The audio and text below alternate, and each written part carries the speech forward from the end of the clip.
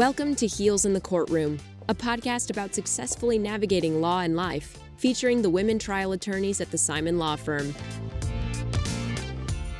Hello, everyone, and welcome back to another episode of Heels in the Courtroom. I'm Erica Slater, and I'm joined today by Elizabeth McNulty, Megan Crow, Liz Lenevy, and Amy Gunn. And today we are talking about a topic that we sincerely hope most of you don't know about or have only been adjacent to. Getting sued, or lawyers having to sue lawyers for malpractice.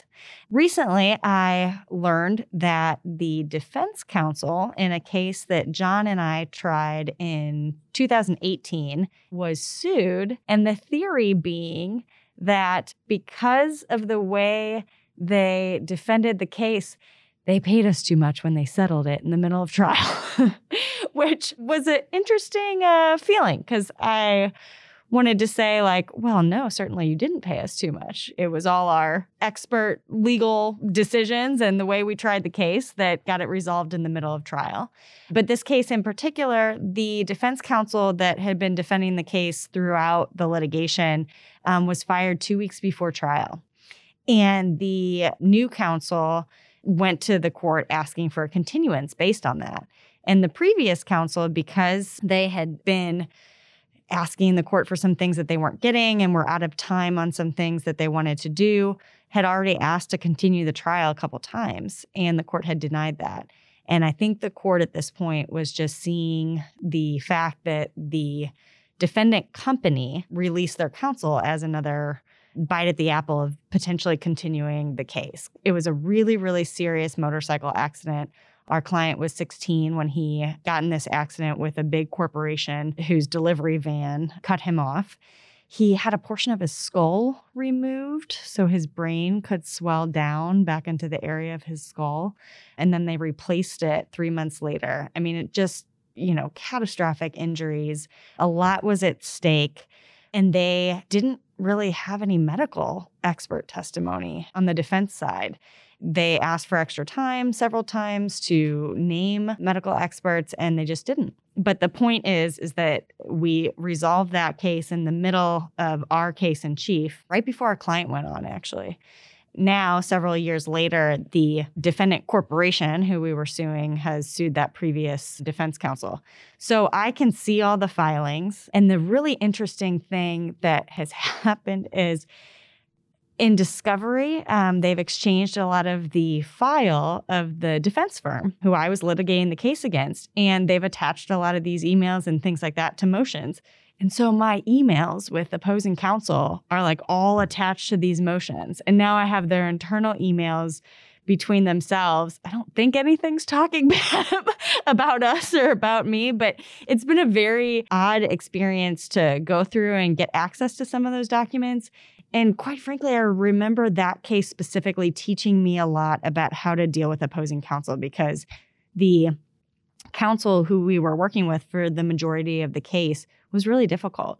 I'd give him an extension on something and, usually you just have a professional agreement. You've kind of done your job to put it in writing. If you email someone and say, per our discussion, we'll receive your discovery responses by X, Y, and Z. In that case in particular, I started filing docket memos with the court saying plaintiffs have agreed to extend defendant's discovery deadline to this date because I was having trouble getting things back. So it's interesting to look at all of our correspondence at that time and see how that's kind of changed and have that weird feeling of, your exchanges being scrutinized by now outside firms who are defending and prosecuting the legal malpractice case. So I guess that is a good reminder in the background to, we never want it to happen. We never want our own work to be questioned. But if malpractice litigation ever comes out of your actual litigation, then your case file, your emails back and forth, sometimes, at least in this firm's case, their internal emails between each other, that's all discoverable. So it's a good reminder to everything you put in writing can come back and be exhibits to motions later on down the road. Amy, I know that you have had not the pleasant experience of being involved in litigation like this. Well, so I was sued personally and individually, but not by a client. So I'm very proud of that fact that 25 years later, I've never been sued by a client. And to my knowledge, I've never even had any complaints, ethical or otherwise, filed against me. But let's go back in time. About 15 years ago, I was involved in a lawsuit where we represented 2 individuals who had been killed in a fireworks explosion. There were 5 people total who were professional firework folks who were in Florida getting ready to set up a fireworks display for a county in Florida. So it was one of these big county fireworks displays for the 4th of July. And as this group of people was unloading the tractor trailer of the boxes full of fireworks shells, one exploded and the whole thing went up. And my 2 clients, their sons were killed, their adult sons, as were a few other folks. I had 2 of the decedents. Another lawyer had someone else. Another lawyer had a decedent and someone who was injured. So there are basically 3 plaintiffs' attorneys for the 5 injured and deceased. Maybe there was 6 people. So litigation pursues. We sued the distributor and the retailer of the fireworks, which was a Missouri corporation, which is kind of how we got involved, even though it happened in Florida. And based on our investigation, we also sued the manufacturer of what's known as an e-match or an electric match. So it used to be that there were long fuses to these fireworks that would get lit from a far distance and they would burn and shoot off the firework. More recently, it is all electronic. So from a control panel, the operator can push buttons, ignite the electric match, set off the black powder, and voila, you have fireworks display. So something in the packaging, the arranging, we believe it's impossible to know because this destruction was so immense of this area and all the fireworks. But it was believed that this e-match was defective, in addition to the way it was packaged and arranged within the tractor trailer. The company that was in charge of packaging and distributing had paid their money. So we pursued the case against the manufacturer of this e-match, which was a French company. So it was kind of fun. The litigation was kind of fun because I got to go to Paris twice to take corporate representative depositions of this company. But about 6 months before trial, I had seen that another law firm in Louisiana had had a verdict or a settlement of a fireworks case, and they had sued the same defendant, this French manufacturing company. So as is often the case with plaintiffs' works, we're usually very friendly with each other. You know, a rising tide lifts all boats. And to the extent that we're able to share information, we do. At least that's the policy of this firm. I contacted the lawyer who had advertised essentially this verdict or settlement, I can't remember which one it was, to see if he was interested in talking about the case. Because when someone calls me and says, can I talk about a similar case? To the extent that I'm able to, of course I do. So he invites us, the 3 plaintiffs' firms, to New Orleans to chat. And so I think, well, okay, he kind of makes it sound like we can talk about it, but it's better to do it in person. And I've got lots of documents that I can share, so just come on down. And I'm thinking, okay, well, that sounds like it could be helpful. So I confer with the other plaintiffs' firms. Everyone's on board. We go to New Orleans. And this lawyer says, I'll send my car to pick you up. So he sends a Volvo limo to pick us up. Just in case you can't tell, this is not a good memory for me. But the details, as is oftentimes in your life when you have traumatic things happen to you, you remember these crazy details.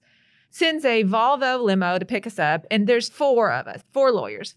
We get in the limo. He's going to take us to this lawyer's office. The driver of the limo is up front, and he has his phone. The phone rings. I hear him pick up the phone, and the driver says, oh, okay, great. We're just passing exit 213. See you soon. I'm thinking that's interesting. And within, I don't know, a minute to 2 minutes, this red Ferrari comes charging up beside us. And I'm like, what is this all about? We have a couple of male lawyers in the car with us, and they're like, whoa, how cool is that? And the 2 female lawyers, we look at each other and roll our eyes. But, the driver says, oh, that's Howard. And that's not his real name, but that's Howard. And again, the ladies are rolling their eyes. The boys are salivating. So he zooms past us and, parks his car in front of the office. We come in and we still wait 20 minutes. And I'm thinking, maybe it's just me, but I'm not really loving this scenario. We are invited up, and now he starts this, well, look, there's a protective order in the case that I had. So unless you agree to sign me on as co-counsel, I can't share anything with you, which was a bait and switch, clearly. And, bad on me for not sussing it out better and not realizing where we were going with this. But at that moment, I was like, all right, we're done, right? But I don't want to be rude, so I don't walk out. And I have other people there who are mildly interested in the idea. But I knew that we didn't need him. I knew that we were almost done with the case. It was only 6 months from trial. I knew we probably had the same documents that he did. So we spend the day, we don't look at any documents, we chit-chat about nonsense, and get back to St. Louis. And within a month or two, I get a disc in the mail from Howard. And in the meantime, one of the 3 law firms has hired him on as co-counsel. So they have agreed to share their fee, and under the terms, I guess, of the protective order, it was okay to share those documents. Then I get the disc. And again, I'm kind of suspicious. Again, it feels a little bit like I'm being baited here. I do nothing with the disc. Fast forward, we finished discovery. It is December of 2007, a week before Christmas. I get sued, along with John Simon and the Simon Law Firm. I'm being sued by Howard and his firm, I guess, for interference with the business relationship or some kind of yes, that's it, tortious thing. It's all based on this idea that he gave me documents and I have refused to share a fee. Now, mind you, there's no money. We haven't tried the case yet.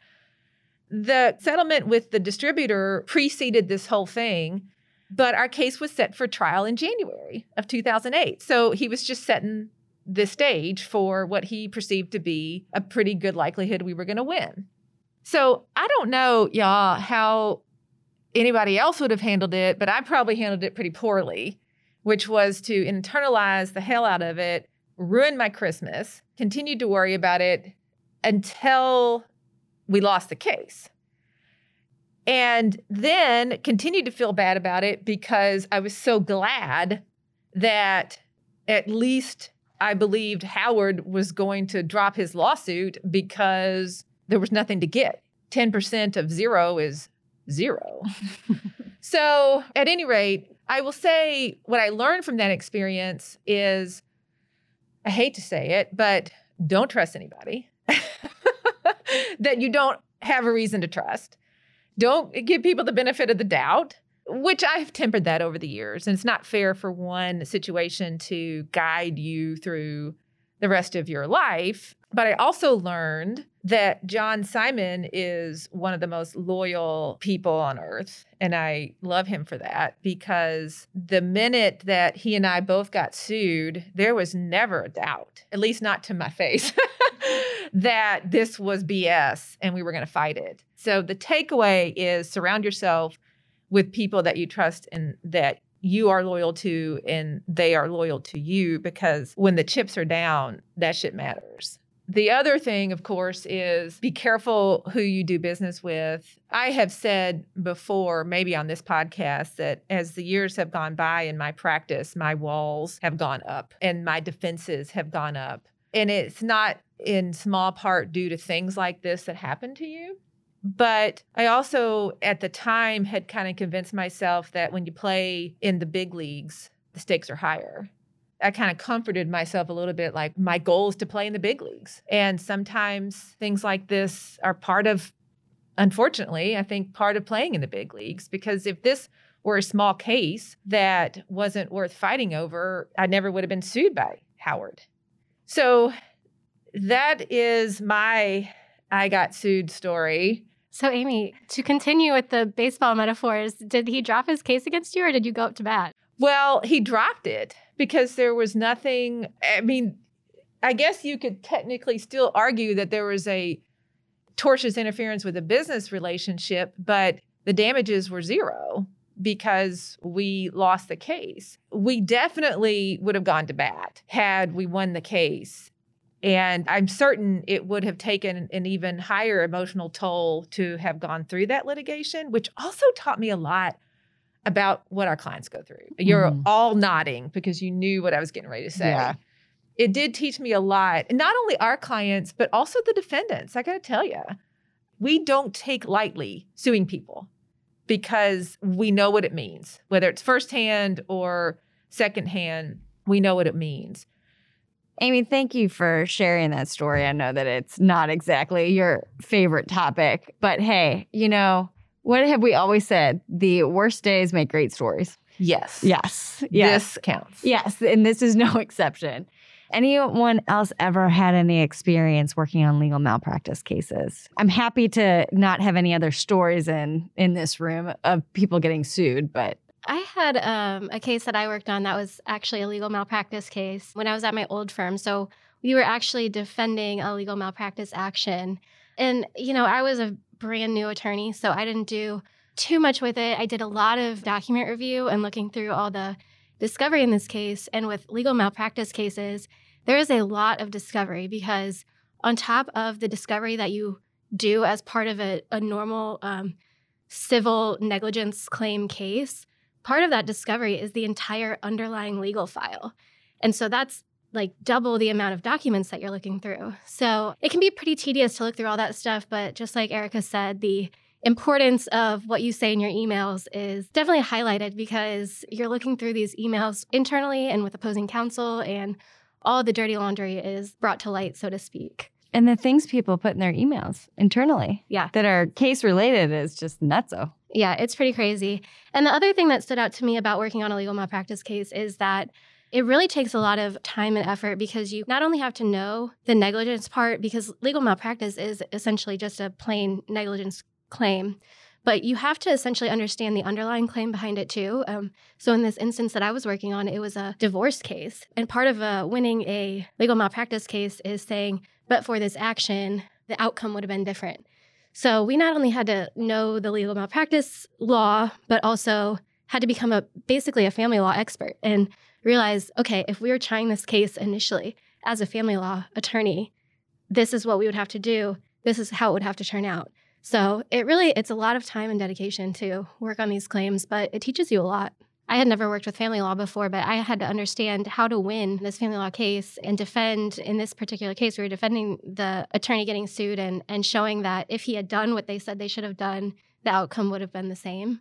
So it's kind of like lawsuit inception. Yeah, because I feel like all of our med mal cases, you have to learn like a new surgery or a new, product if you're filing a product liability case. But here you have to learn an entire new area of law. Guys, every time I talk to a doctor friend of mine or a medical professional and they ask what I do and find out I do medical malpractice, if they want to talk about that, we usually come to the agreement at the end of that conversation that they know there are bad doctors out there and that the driving force behind changing their practice is litigation sometimes. And I always agree that we know that legal malpractice happens, obviously not in our situation here with our firm, but we can rise above and understand that it happens and that there are ethical implications to especially watchdogging for clients and making sure clients are not affected by bad legal representation. We just never want to be involved if we don't have to. Well, everyone, thank you for listening today. I hope you have learned something from our stories and maybe some watch outs or found some camaraderie in sharing our war stories. New episodes of Heels in the Courtroom drop on Wednesdays. Join us next time. Thanks. Amy, Liz, Erica, Mary, Elizabeth, and Megan would love to hear from you. Send your thoughts to comments@heelsinthecourtroom.law and subscribe today.